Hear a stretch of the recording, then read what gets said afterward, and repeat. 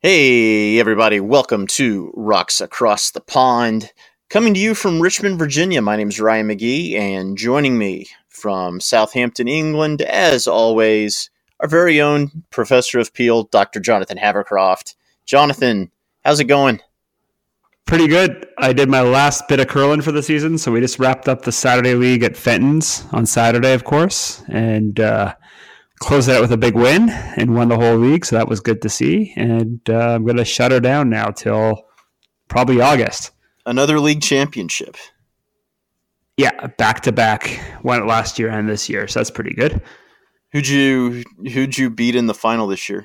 The junior team I coach. I mean, that's not fair. You're going to have pretty good insight into how to beat them. That is true. Well, so the funny thing is, the rest of my team plus Lisa played them Tuesday because there's also a Tuesday night league, and Lisa Farnell plays basically in my spot on the Tuesday night because I can't make Tuesday night games, and they lost to Joe's team, and then we flipped the script when I was there. I was skipping because Greg wasn't around, so we flipped the script on Saturday and won. The way they break ties at Fenton's is a skips draw off, and both games went to skips draw offs. So my skip, Greg, actually threw 17 centimeters from the button, I heard, but Joe covered the pin. I'd throw first on Saturday, and I threw top 8, and I kind of thought, I left Joe a little window there, but he was a bit heavy on his, so we managed to eke it out. So pretty good way to end the season. Yeah, nice way to finish up the season. And those guys have got the junior playdowns in a couple of weeks, so got some good quality games, and so hopefully that'll set them up well for that. I actually got to curl on Thursday. I got to sub in our league here in Richmond, and it looks like I'll get to sub again this Thursday too. So got to knock the rust off, and I was definitely very rusty. I was heavy on just about everything, unfortunately, but we got the win. We took 2 with Hammer in the first and then didn't have Hammer again for a while. Got the win. That's good. So stealing a lot of ends? Yeah, we stole like 5 in a row. That's good. Yeah. And what were you playing? Were you playing lead, or is it play any position when you sub in that league? I played second. I think you have to play front end. I know in the way we did in Oklahoma was if you subbed, you had to play lead. I think ours is you have to play front end, so I played second. All right, that's good. And so you're basically going to try and sub right up until when your baby comes? Is that the idea? Yeah, that's the idea. So we'll see. I'll get at least, well, hopefully this week, and then we'll see after that. It's really any time now. We're at 37 weeks, and that's kind of considered term. So any day now, really. We're excited. Yeah, excited, nervous, the whole bit. We have the nursery done. It is sloth themed, so we're hoping that the kid takes the hint. Does that help the kids sleep a bit more? We are literally encouraging one of the 7 deadly sins. All right, I like it. Yeah. And then on Saturday, some more curling related stuff. I drove down to Triangle Curling Club in Durham, in their wonderful facility, and did my level 1 instructor course from the USCA. So that was a lot of fun. It was very educational. I found out a lot of things I didn't know. So it was good. So what was the most surprising thing that you picked up at the course? The most surprising thing? Man, I don't know. I'd say from the psychological standpoint stuff, as far as, how to teach people, I kind of knew going in, but it was good to learn the way that the USCA wants you to break down the steps to learning the delivery. Our goal at Arlunda Curls is often to just get them throwing full-length throws as soon as possible, but if you doing it the USCA's way, you're adding a couple more steps, and I think it probably makes it easier for people. Because the first time you have them get in the hack, you don't have them do anything other than just get in the hack and crouch down. That's one of the building blocks that the USCA does that we kind of skip over when we do ours. Yeah, I mean, it depends how much time you have too, and I guess what the goals are, right? Yeah, and for ours, it's really get people their money's worth and have them throwing full length throws. Yeah, so that's good. Yep. But yeah, it was good. So a few more things to do to actually get my certification, and then hopefully next year I can try to find a level 2 course that I can drive to and take. So when are you going to get to apply your level 1 insight? Do you have any more learn to curl scheduled at the curling club? That's the thing is we don't have any more scheduled. I have to get from the time that I took the course, I have to get 5 hours in order to be officially certified level 1 instructor. But I don't know when that's going to happen because we don't have any scheduled right now. Also, the whole kid thing is gonna is gonna affect that as well. Affect the amount of time you can give to running the learn to curls. Yeah, pretty much. Although I imagine I'll be able to get away to do learn to curls. Aaron gives me a lot of leeway with doing that. That's good. Yep. But yeah, it's I highly recommend anyone who loves this sport and cares about the growth of this sport, go do your level 1 instructor certification. It's really educational. It's a really good program. It's about half in the classroom and half on the ice, so it's good. Yeah, and there's always need for coaches all the time. So if you do it, you will be put to use by your curling club, I'm sure. Oh yeah, and if you're not volunteering at your club's learn to curls, what's wrong with you? You're a bad person, basically. I wouldn't go that far, but. All right, so I guess we're kind of getting to the end of the season, and I'm not sure how many more podcasts we're going to be able to do because obviously one big factor is the impending birth of your child. So yeah, we might have a guest host at some point if I'm just not able to spend some time between now and the end of the season because we still have events all the way through almost the middle of May with the Curling World Cup Grand Final. Although that'll be good because I will be right at the infant stage. And with those games being in China, I'll have something to watch when I wake up at 3 a.m. to put the kid back to bed. Yeah. So yeah, maybe you'll get a lot of watching it or maybe not. I'm betting on the not, but yeah, I know. So yeah, I'm not sure if this will be our last pod, but we're probably running down to 1 or 2 more episodes for the rest of the season, I'd say. Yeah, we'll try to. We at least want to get a year in review show done in addition to this one, but hopefully a couple more. Yeah, and I think since we were both pretty busy this weekend, neither of us really had any time to watch the Players' Championship. And to be honest, I was going to come home and try and catch some of it, but then my phone told me Tiger was, pretty close to leading the Masters in the back 9, so I went and watched that. I'm not sure if you watched any of that yesterday. I watched, it was breakfast with Tiger because of the rain, they moved the leaders teed off at 9:20 a.m. Eastern, which is way ahead of when they tee off in a normal year. So yeah, sat there, drank my coffee, and watched the last round of the Masters on Sunday. That was great. I really don't have a way to watch any of the slams. So you have this Year TV thing that you can buy. But to be honest, the couple times that I've bought it to watch a slam, just the usability and the quality from the Year TV product to me is just not worth the money.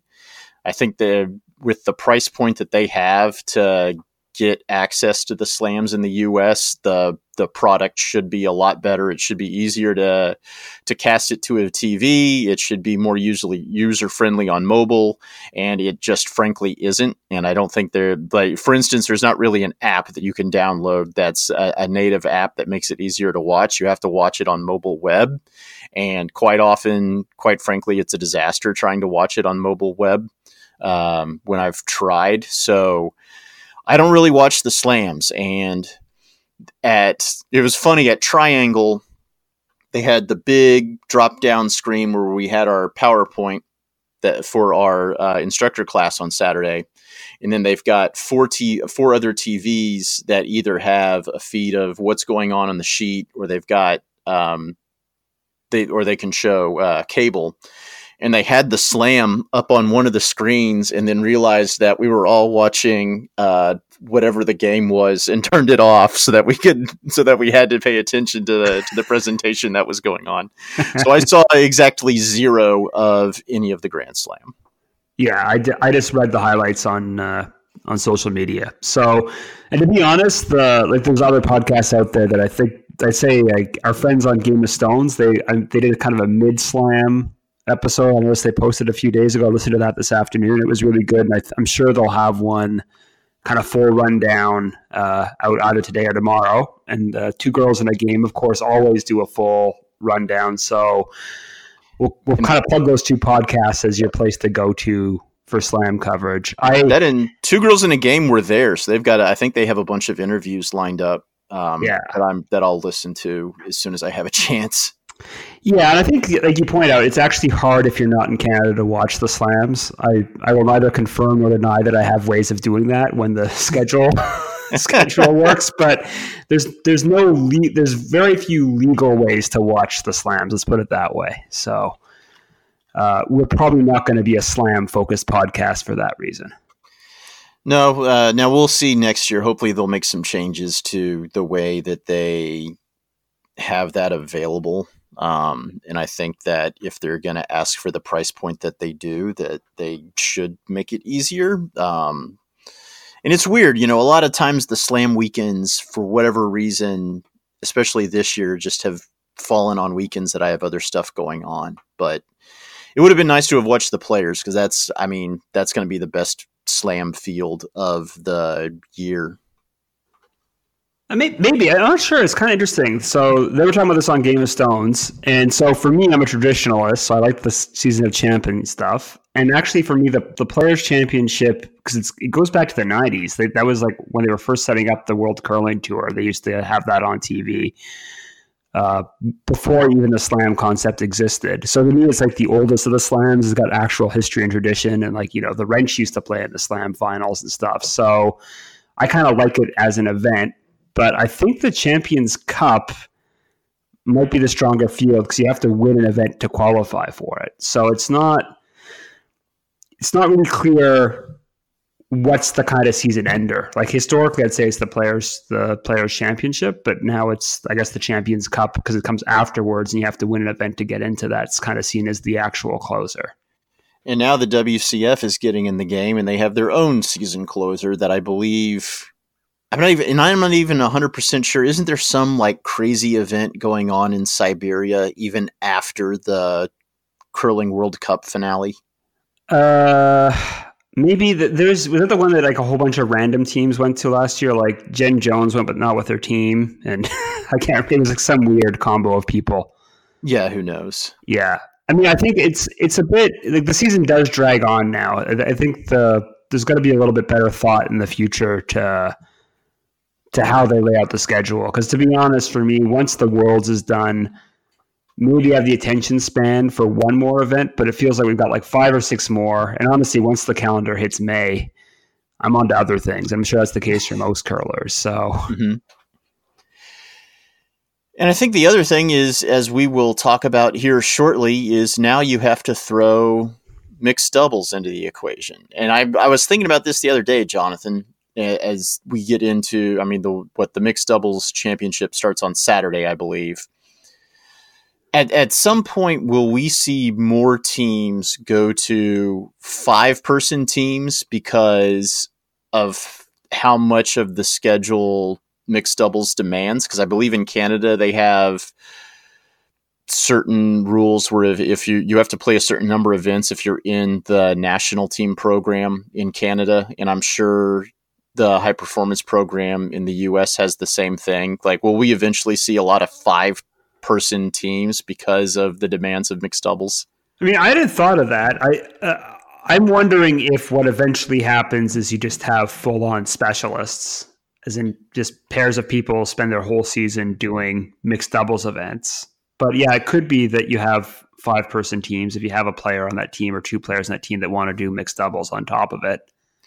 And we started to kind of see what you said. I mean, John Morris is technically just a mixed doubles player now, and he's kind of started the trend. But yeah, I think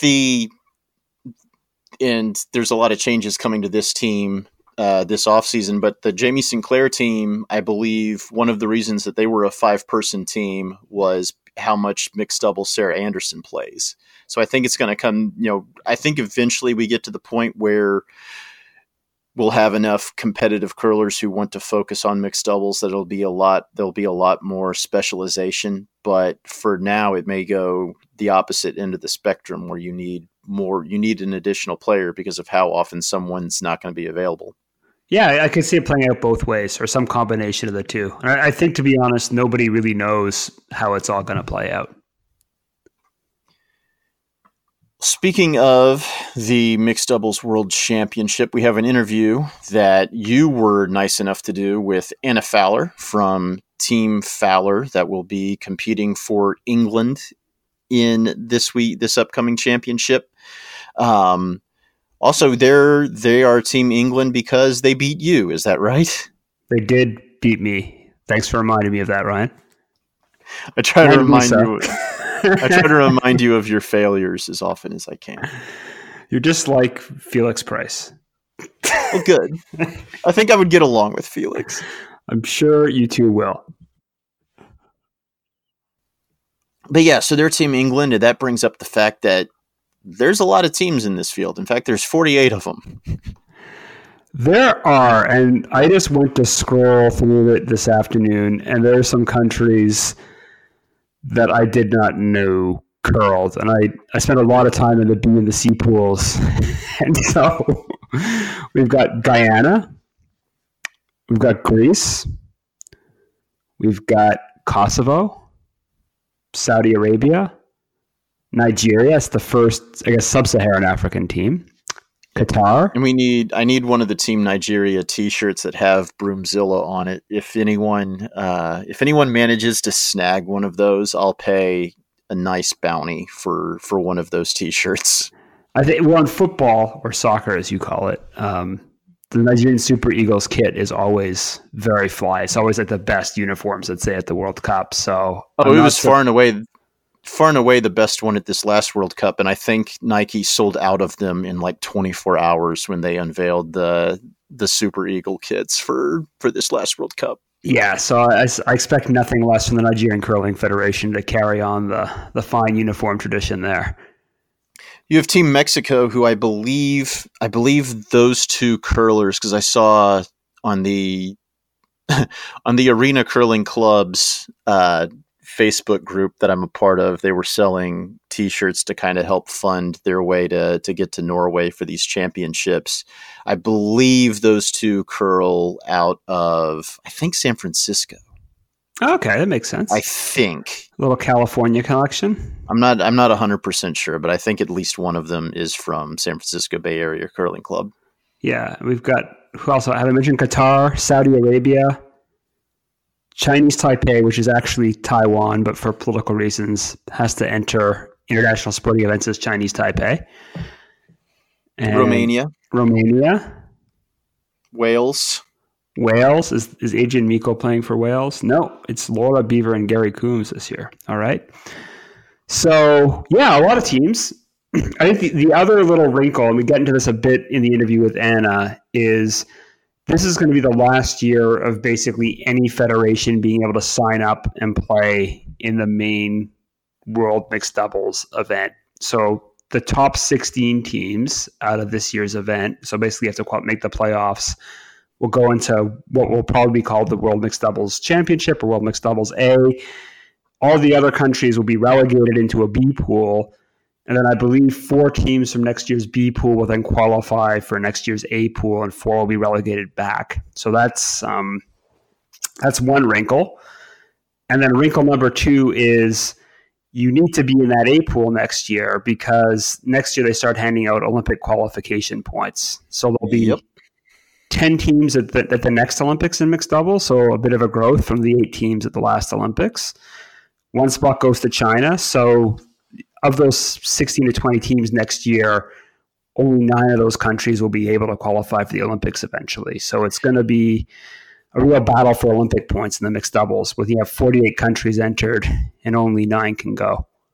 Are they going to have an Olympic qualification event for mixed doubles like they did for men's and women's? Yeah, there'll be a last chance spiel. So I assume that means there'll be 2 out of the last chance spiel, whatever they call it, the Olympic qualification event. So really 7 teams out of those 20 will be qualifying. Okay. And so one of the reasons the mixed doubles has become an Olympic level event is to kind of promote the growth of the sport. And then you look at the countries that made it last time around. I believe Finland was the only country that sent only a mixed doubles team to last year's Olympics. Yeah, I think so. And it's also we've seen Hungary win this twice. So we've seen a non-traditional country capture the mixed doubles title. So it's helped grow the sport, obviously, as 48 teams are in this event. But is it helping grow the sport at the top level? These countries that maybe don't have enough depth to put together a good enough 4-person team. Hungary was not able to make the Olympics last time around. Is any team going to come kind of from out of nowhere to possibly qualify for 2022? I'm not convinced. So I think there's a couple of big issues with mixed doubles, and we get into it a little bit in the interview. But one big issue I think is going forward, you're going to need to have kind of a full-on training and coaching program in order to put out a team that can qualify for the Olympics. Which probably means your federation has to have enough money to hire a kind of a top-level head coach. You have to have access to really good training facility. And you have to have the money to basically go out and play mixed doubles at kind of a competitive level. I think my hunch is that Canada will be looked back at, Canada's gold medal will be looked back as the aberration, where basically John Morris and Caitlin Laws came in and out-executed everybody. It's not that they were kind of totally naive when it came to mixed doubles, but they're just, you've got 2 of the best shooters kind of in the history of the game playing together, and they can be dropped into a tournament, and they were shooting 85%, whereas most of the other best teams in the mixed doubles were shooting high to mid 70s. So they were getting a shot or 2 a game apiece, and that was kind of the difference in how they're able to win. I don't think long term that's a sustainable formula, and so I think that the countries that invest in mixed double specialization, so as we're going to find in this interview, Team GB or Scotland and England are one of them, but other countries like Russia kind of put out mixed double specialists. Switzerland certainly does. I think those will be the countries that will be favorites kind of for the podium and certainly to qualify. One thing I noticed looking at this teams list is maybe this year more so than previous years, there's a lot of familiar faces in this field, including the 2 Olympic gold medal winning skips, John Schuster playing with Corey Christensen out of the U.S. and Anna Hasselberg playing with Oscar Eriksson representing Sweden. And then beyond that, looking at Team Japan, Satsuki Fujisawa, who won a medal at last year's Olympics, is also in this field. Other than the names that jump out, what are some of the other countries that you think that we should focus on? I would say Switzerland's kind of been a perpetual kind of medalist in these events, although Marty Rios and Jenny Perret did not qualify this year. But the Swiss are kind of a deep country. We see that in the women's side too, that they're able to field multiple teams that are capable of making the podium, and it's no different in mixed doubles. Russia has a dedicated mixed doubles program, and so they're normally kind of good for a medal threat. And Norway, I think, actually, because Kristen Skaslien and Magnus Nedregaten have kind of had a really good year on the mixed doubles tour and did really well at the Curling World Cup. So I think they'll be a definite podium threat as well. Yeah, and we've seen Skaslien and Nedregaten, and I believe Moskaleva and Aramin at the Curling World Cup. And we've seen Skaslien and Nedregaten actually win one of those legs of the World Cup. I believe we'll see them at this grand final coming up in May. And then, Jonathan, looking at the teams list, some of the names that jump out to me beyond some of the household names people might be familiar with are Team Hungary and Team Estonia. I mean, those are good curlers on those teams, and those are curlers that have done well at specific mixed doubles events that I think might be able to play themselves into medal contention. Yeah, I mean, so the Hungarian team, if you go look at the order of merit for the mixed doubles World Curling Tour, and yes, there is such a thing now, are actually fifth on the season. The Russian team is fourth on the season. The Scottish team, the Gina Aiken, Scott Andrews, is third on the season. Pere and Rios are the top-ranked team, but they didn't qualify. Although the team that did qualify is ranked 11th overall. So these are all kind of elite teams. The Estonian team is currently ranked 16th, the Mary Sherman, Harry Little team. So they're kind of they have a lot of mixed doubles experience as well at these events. So they're all kind of good teams to watch out for. Hungary, I think Hungary's kind of an interesting story because they're not a traditional curling power. And I think part of why the WCF in particular likes mixed doubles is it's actually quite easy for a country to develop a national program because you only need two people. In a lot of these emerging countries, it's often, you'd be surprised, but it often is extremely hard to even throw together a four-person team. So a two-person team is often a lot easier in order to get a country's national program going. And Hungary really built up this mixed doubles program first, and then from there has built up things like juniors and men's and women's national teams afterwards. So Hungary's kind of shown the path, and I think a lot of other countries, especially in Europe, have kind of started to follow that path as a way to kind of climb up the world rankings and try to qualify for the Olympics that way. And finally, Team Canada. Canada will be represented by Jocelyn Peterman and Brett Gallant, who recently won that national championship. Obviously, those two are from two of the better teams in four-person curling. Canada does this a little bit differently than most other nations. You see, with Japan and Canada and the US, they're not really specializing, and also with Sweden. Is there an advantage to specializing in this event, or are we still at the point where it's a race to the button and it's really shot making? It's a little bit of both. I think, so having played the Fowlers, I've got to get confessional now. So Lisa and I spent a lot of time talking about this, right? And Lisa's a really good shooter, and I was lucky to play with a player of that caliber. And we just said our approach to this is going to have to be an execution type bonspiel for us. We're just going to have to outshoot our opponents. We had to learn some of the nuances as we played our way through the tournament, to be honest. We lost a game simply because we didn't see a double that we left our opponent. Like that's one of the tricks with mixed doubles is there's so many rocks in play. There's so many angles that you can actually just miss something pretty obvious. So we just left an easy, I wouldn't say an easy double. We made it left a makeable double, and we didn't even see it until our opponent called it. So that's part of the nuance. I think we learned pretty quickly on that. Whereas in traditional curling, I think Lisa and I both have the philosophy that you kind of try to build an end. You don't necessarily have to be holding shot rock early in an end. In fact, it can be quite advantageous to not hold shot rock and kind of set your stones up in good position. In mixed doubles, if you're not shot or have a very easy shot to get shot, you're in trouble really quickly. That's part of it. And then there's a lot of nuance in terms of when you sweep, when you have a person in the head calling a line. And kind of learning some of the nuances of throwing a stone, hopping up, sweeping, and kind of catching up with the stone, which kind of has its own tricks to it too. So I think all of those things add a bit of nuance. And when you're talking about kind of elite level curling, having people who are specialized in those skills over time are probably going to get the advantage when everything else being equal, so to speak. Canada's kind of in an interesting bind where the mixed doubles game isn't really all that popular yet. And they don't really have many teams yet that are mixed doubles specialists first. So Canada's bet was they would try to persuade their best shooters to kind of pick up mixed doubles on the side.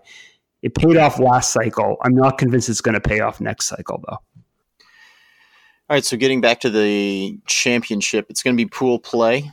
In fact, there's 6 pools. The U.S. is in a group with Spain, Greece, Kosovo, Latvia, Poland, Russia, and Slovenia. So they are in a group with probably one of the favorites in Russia.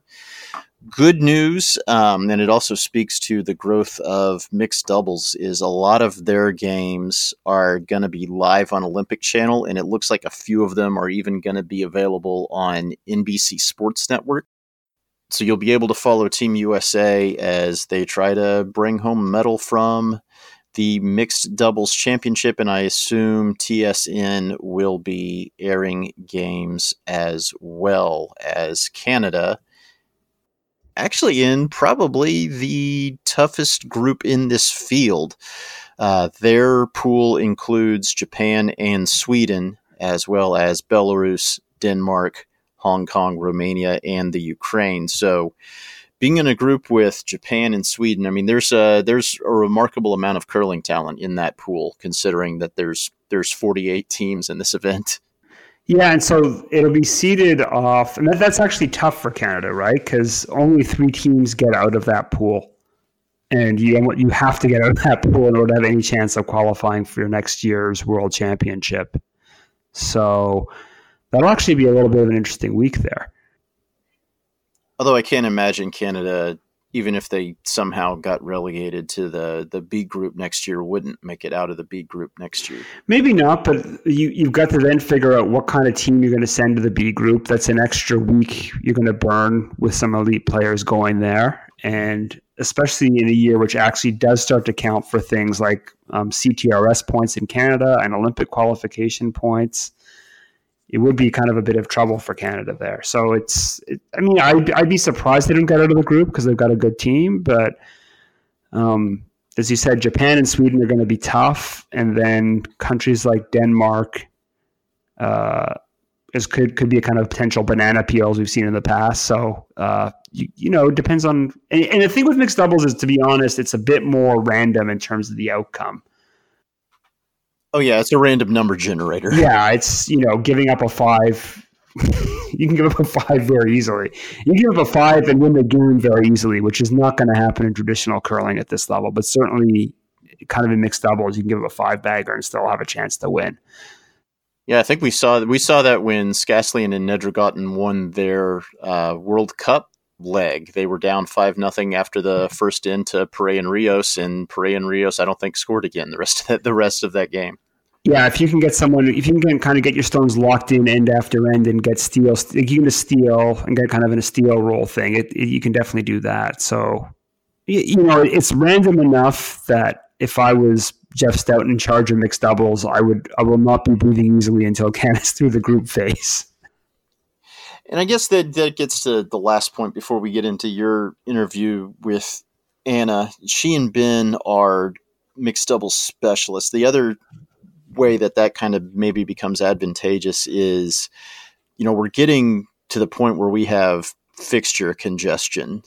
We've kind of talked about that before, but there's with the Curling World Cup and the slams, and now you throw in mixed doubles, there's not a lot of downtime for these teams, and it's go, go, go. And the question is, how do you fit mixed doubles into your schedule if you're someone trying to do both? Yeah, and I'll be curious how many of these teams, I'll be curious about, whether the Hasselbergs and the Schusters are doing mixed doubles throughout the cycle, or is this the case they kind of jumped into the national championships because it was an open week and happened to win, and then they're obviously going to take a chance to go to a world championship when it provides itself? Or are there going to be teams, are there going to be people like Dropkin and Anderson who eventually say, look, our best path to the Olympics in 2022 is mixed doubles, so they decide to put their energies into that and kind of back off the traditional curling for the rest of the cycle?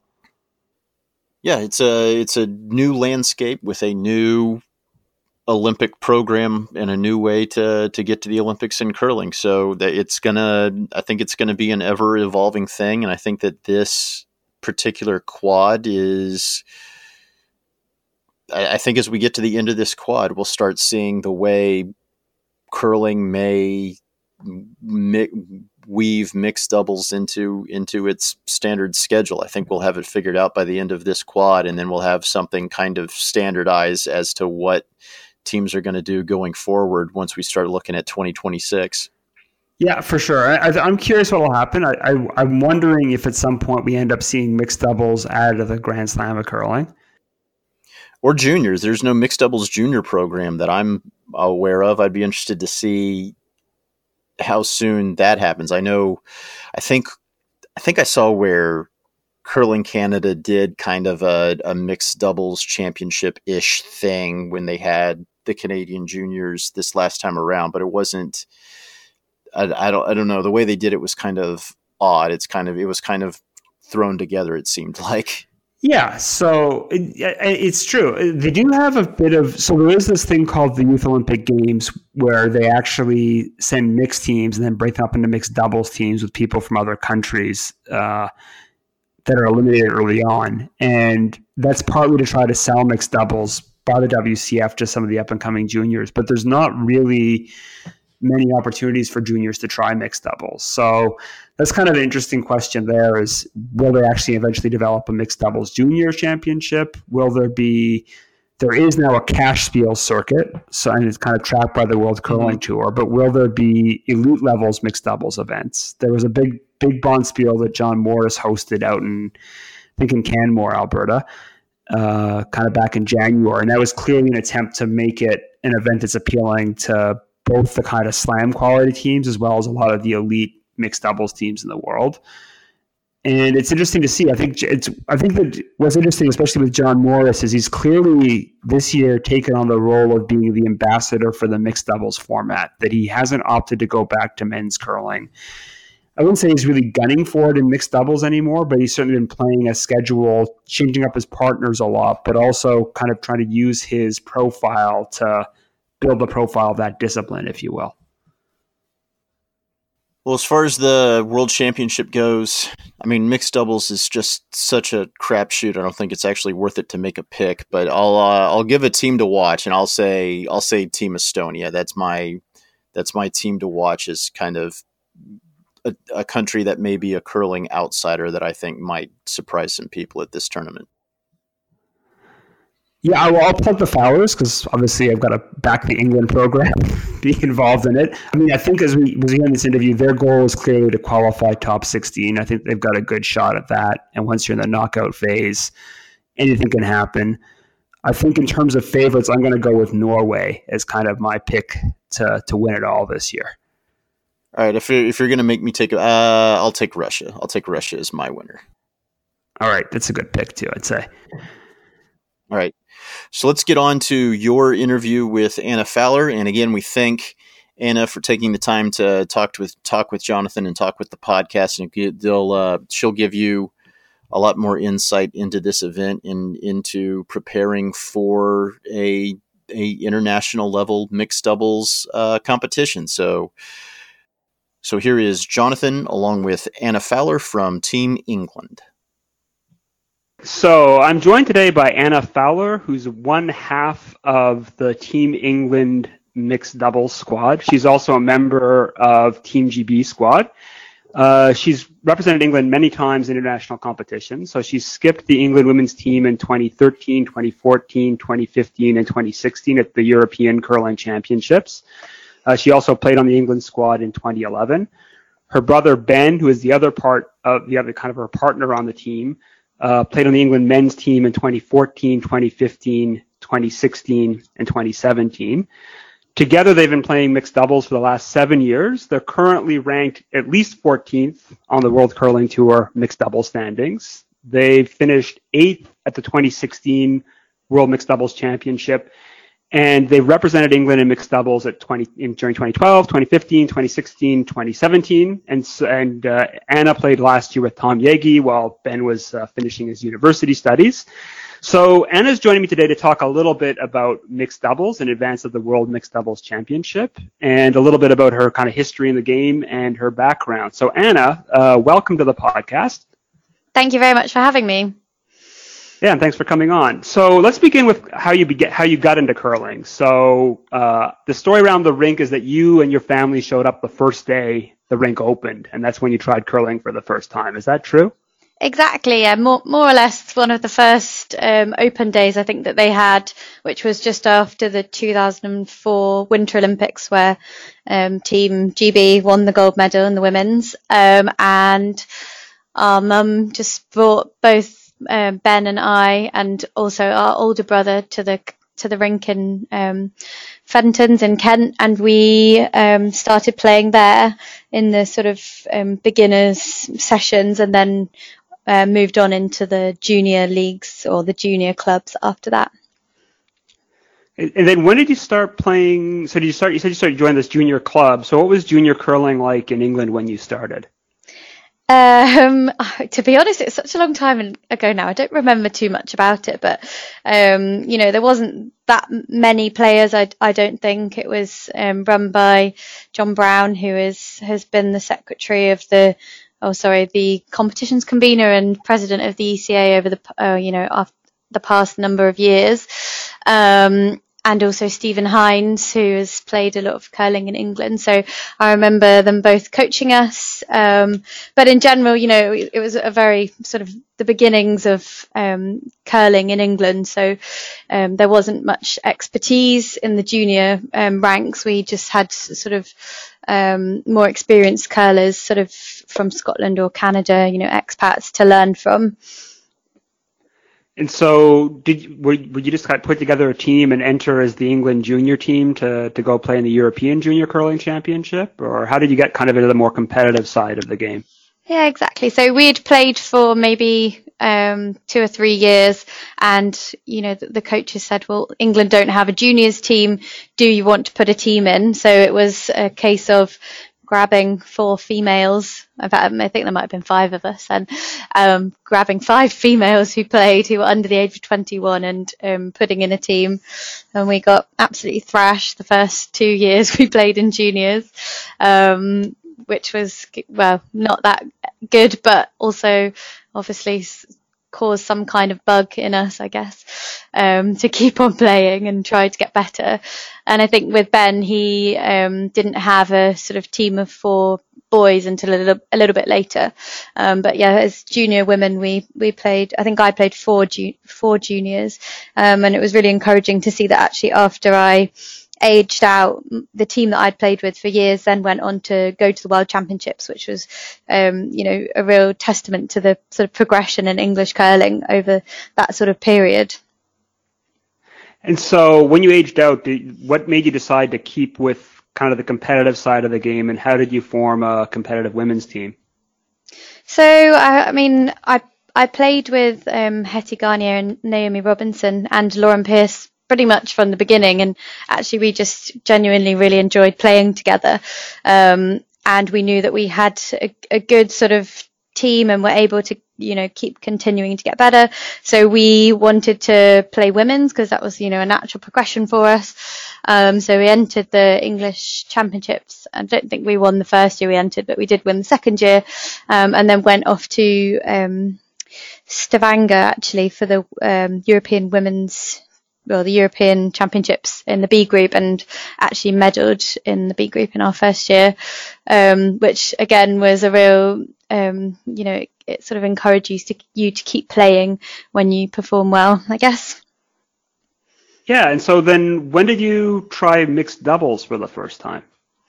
So I actually used to play mixed doubles. I couldn't tell you what year I started playing, but we're back in the old rules, and I actually played with my older brother, Sam, first of all, and we entered the English Championships a few times.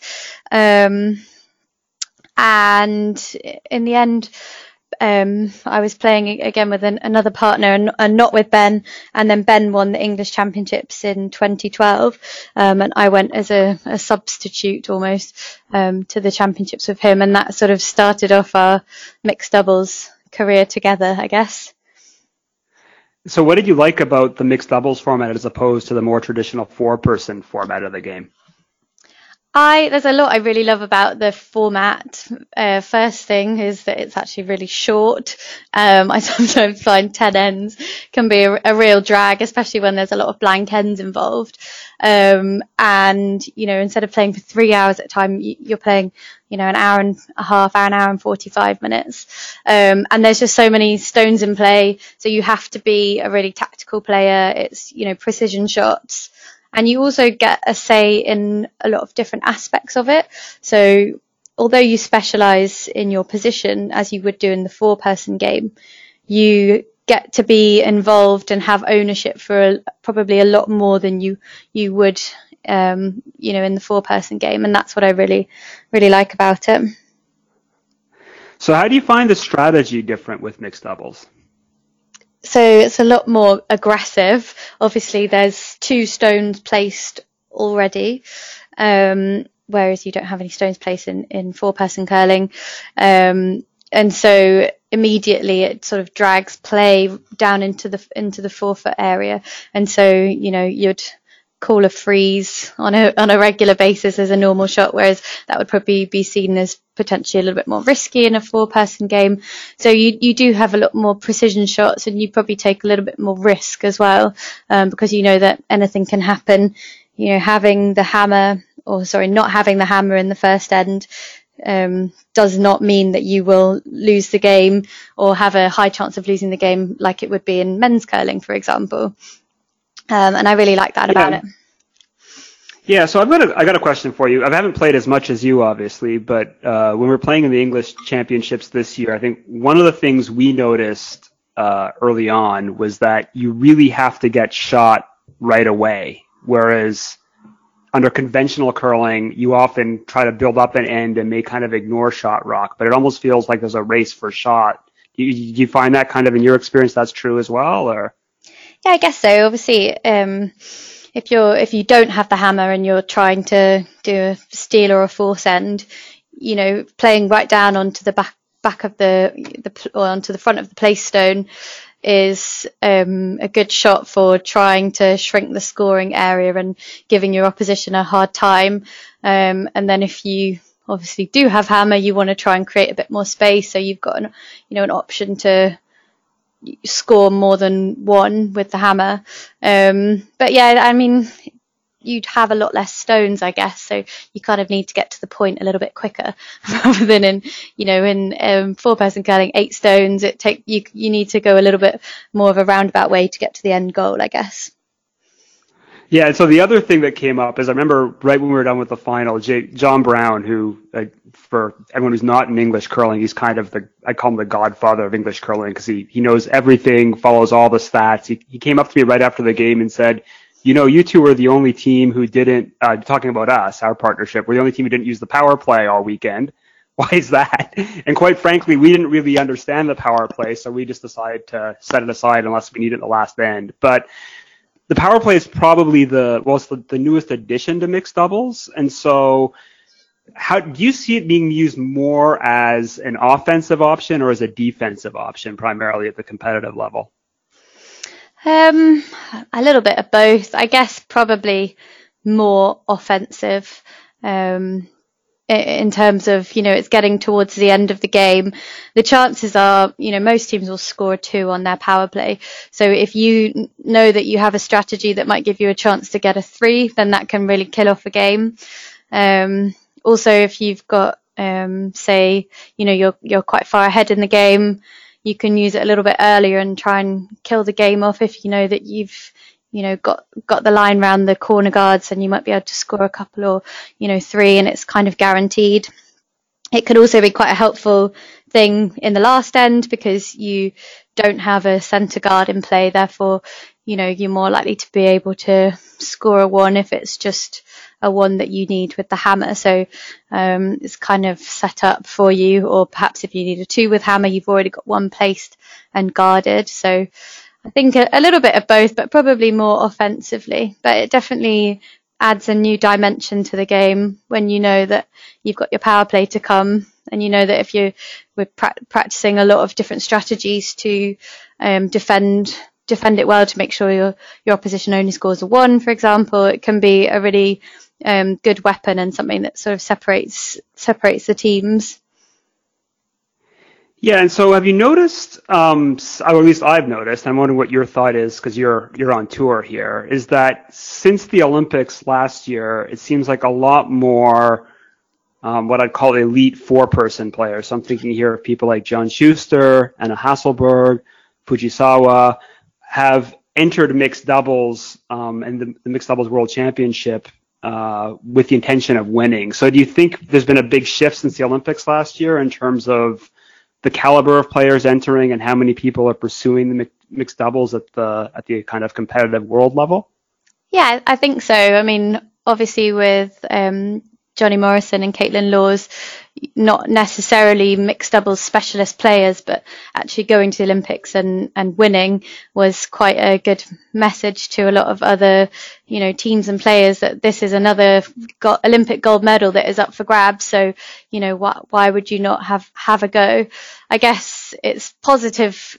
It's definitely positive for the discipline because it means that it's getting a little bit more attention and it's kind of bringing the quality of the play up as well. And I guess if you've got players who are able to shoot 80-90% consistently, however good your tactics are, you're probably going to be putting yourself in a pretty good position to win games. So yeah, it's definitely, I think it's really positive to see, all these different players adopting the discipline. But I also think that there is definitely an argument for sort of mixed doubles specialism. And we're seeing that from, for example, Johnny Morrison, Canada. And I'm sure we'll see it come a little bit more as well going forwards.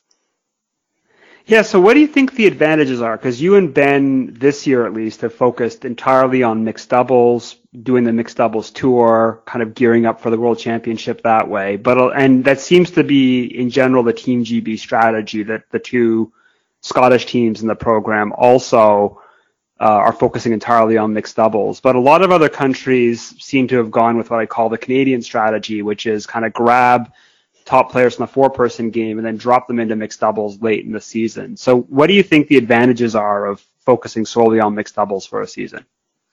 So I think there are a lot of advantages, like as in four-person curling. You do specialise in your position and in the different types of shots that you have to play. And I think that there's an argument for, that being really advantageous.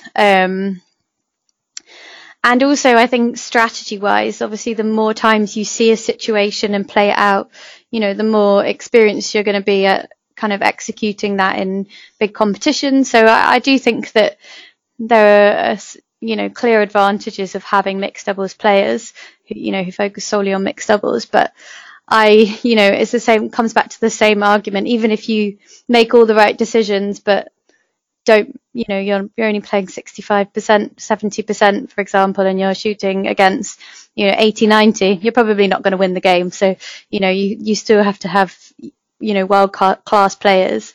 But with that sort of, edge in terms of tactical ability, I think that is really important as well. Yeah, so as I mentioned before, you're part of the Team GB squad this year, and that's a little bit of history from English curling perspective as well. So for people listening to the podcast who aren't from Great Britain, right, there's 4 countries in Britain and 3 kind of field curling teams, England, Wales, and Scotland, and traditionally they've been each representing themselves as a country independently in curling. But for the Olympics, everything falls under the kind of curling, the British curling umbrella. So you and Ben are actually kind of historic figures because you're the first 2 English curlers to ever be selected onto the British curling squad. So what steps do you have to take along the way in order to be part of being selected for Team GB? I guess it's a little bit of a difficult one because in Scotland, there's a really big push on development of young curlers, and there's a lot more resources available to get them up to sort of elite standard, whereas in England we don't really have that set up, or we don't even really have enough facilities to have that set up, and so it is difficult to compete. And, we've made a lot of sacrifices along the way, financially and sort of time wise, and with work and, decisions about where we've gone to university and lots of different things. So it is a lot harder, and it is a lot more of a, a steep mountain. But I guess at the end of the day, when you've sacrificed a lot and, put a lot in, you do kind of reap the rewards, and it feels a lot better. So in terms of actually, getting to the point where we were able to be selected, we, just kept plugging away, I guess, and trying to get results on tour and at the World Championships to make sure that we were able to compete with our Scottish counterparts. And so what does it mean to be part of the British curling squad during a non-Olympic year? What are the objectives that you have as a team? What kind of support do you have from British curling? What's your training regimen like? So, I guess we don't know what it's like in an Olympic year yet. I guess the focus really is making sure that we hit top 16 at the World Championships. So we need to qualify out of our group, and that's because the format is changing next year. At the moment, the Mixed Doubles World Championships is an open championship, so anybody can enter, or any country can enter, I should say. Which has its advantages and disadvantages. The advantages are obviously that you get to play lots of teams that you wouldn't normally get to play, but it also means that the level of play is quite varied. So you could be playing quite an amateur team, one day, and the next day you could have an Olympic standard game. So that's obviously the objective. They're splitting it up into two groups next year to make sure that, that you have an A and a B group. So we have to be top 16 to qualify for that. In terms of what that means, in our training regimen, we are playing pretty much every day that we're at home and not on tour, and obviously have our strength and conditioning programs as well, to put us in the best possible position to be able to get top 16 and qualify out of our group at World Championships. So, and again, just keeping in mind, there's a lot of people who listen to the podcast who aren't familiar with kind of British curling. So what's the process in Great Britain for selecting the Olympic team? And specifically, how will the mixed doubles squad be decided? Has it been kind of explained to you what the process is, what standards you need to hit? So I think at the moment, it's a little bit open in terms of, how that selection would work, because we're only in the first year after Olympics. I think there's still a lot to be figured out. We also have the slightly unusual situation that we compete separately at World Championships, as England, Scotland and Wales, but then during Olympic years, when we collect points for Olympics at World Championships, Scotland are the points earners. So it's a little bit of a difficult situation whereby we would be competing at World Championships and would want to, perform as well as possible and collect our own Olympic points, but we are actually, ours would just be defunct, and we would have to rely on Scotland to get the points, and then we would have to presumably compete for a place on the Olympic team. So a little bit of an unusual situation, and I guess they don't really know what it's going to look like now. I'm not sure if there's any sort of selection policy or anything being released yet, but I guess it will just remain to be seen how it kind of pans out over the next couple of years. Yeah, so let's turn now to the World Mixed Doubles Championship. So you've mentioned kind of a couple of interesting features, right? So this year, I just went to count on the WCF webpage, and it looks like there's 48 teams signed up for this event, and every kind of team from Canada to Nigeria. So the kind of, one of the traditional curling powers and one of the newest curling countries on the map. So what's the format going to be like? How are you broken up into pools? Is it some kind of a knockout format? Yep. So there's 6 pools of 7 teams, is that right? Does that add up to 48? So there's 6 teams of 7, and then you would need to be top 2 to guarantee qualification to the last 16, and then the best placed third, so 4 of the best placed third teams, if that makes sense.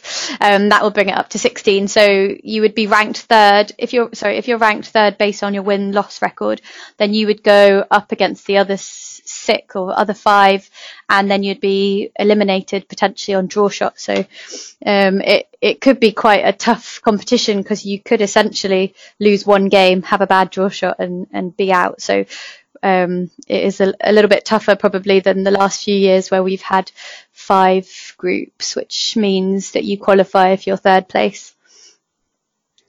And so you've mentioned before that at least one of your goals is to make that top 16. So if you qualify for the playoffs, then it sounds like you're qualified for next year's World Mixed Doubles Championship. Is that correct? Exactly, that's right, yeah.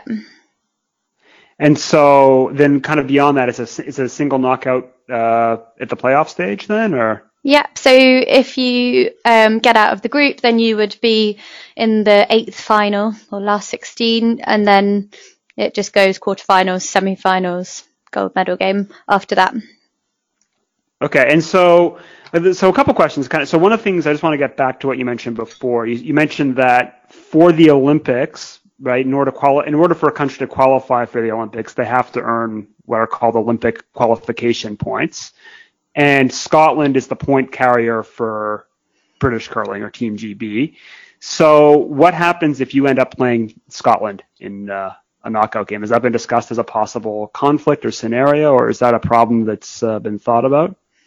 I guess, it's always possible, because it's possible that we could also be drawn in the same group, even. So I don't know what the situation would be. It's always quite difficult, because it's the old enemy. You always want to make sure that you perform well, and it's always a good one to win. But I guess there is a slight conflict of interest there, because even though you desperately want to win and get ahead, if it's in a knockout game, it's quite frustrating, because that means that's Olympic points gone. So we've not had any conversations about it, but I guess that's always a scenario that could play out, and it would be quite a difficult situation, I suppose. Although for this year there's not Olympic qualification points, it's simply the top 16, right? Exactly, yeah. So this year there's no Olympic points, so if we get Scotland, we'll make sure we beat them. Because you're part of Team GB, you obviously play these Scottish teams a lot, and the Scottish representatives this year are Scott Andrew and Gina Aiken. So how well do you know them, and what's it like training with them?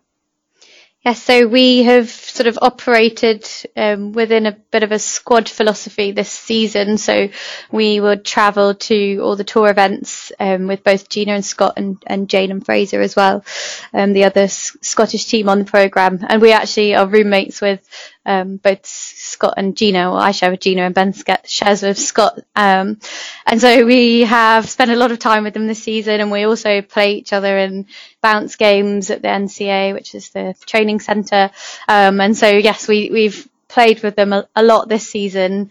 So it would be, good to meet them in the final at least.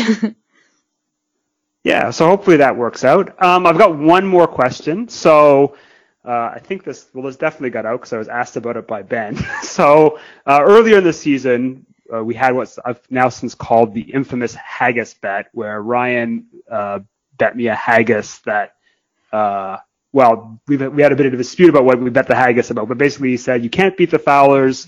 And I said, what do I get if I beat them? And then he said, I'll eat a haggis, was the initial bet. I'm not sure if you actually heard the clip. But then Ryan came back and said, well, you didn't beat them in the final, which is true. So I want to know from your perspective, should Ryan have to eat a haggis? Yes or no? I don't think haggis is that bad. It's quite tasty. I'm actually a vegetarian, so I'd suggest he goes for the vegetarian version, but I think he should, yeah. All right, super. So there you go, Ryan. Thanks a lot, Anna, and good luck at the Worlds next week, and we'll be following you very closely. So thank you very much. Goodbye. Brilliant. Thank you very much. Bye-bye. All right, well, at some point I'm going to have to eat a haggis for this podcast, and when that happens, we'll try to get video of that as well. There's I've looked online trying to do this, and there's one or two places that you can actually get a haggis sent to you here in the USA. And because of some Scottish holiday, they were completely out of haggis back when we made this bet. But at some point, it's going to happen, and we'll get video, and we'll post it to our social media accounts when that happens. You can find us on Twitter at Curling Podcast. We are also on Facebook and Instagram, and you can find us at Rocks Across the Pond there. We now have a website, and it's rocksacrossthepond.com, and you can find all of our shows there. I'm sure we'll have some other content that we can post there as well. Jonathan's always coming up with different coaching blog posts or quick messaging that will find their way there as well. Thank you so much for listening.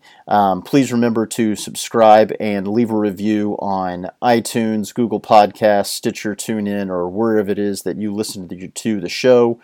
We thank everyone who leaves a review. That is what helps get this show found. And the best thing that you can do for us is, if you enjoyed the show, to tell a friend. That's the number one compliment that we can receive, is when you let someone else know that that they should listen. Thank you again, everyone. If you want to tell us what you enjoyed, what you didn't enjoy, you can also email us at rocksacrossthepond@gmail.com. So enjoy the World Mixed Doubles Championship, and we will talk to you again real soon.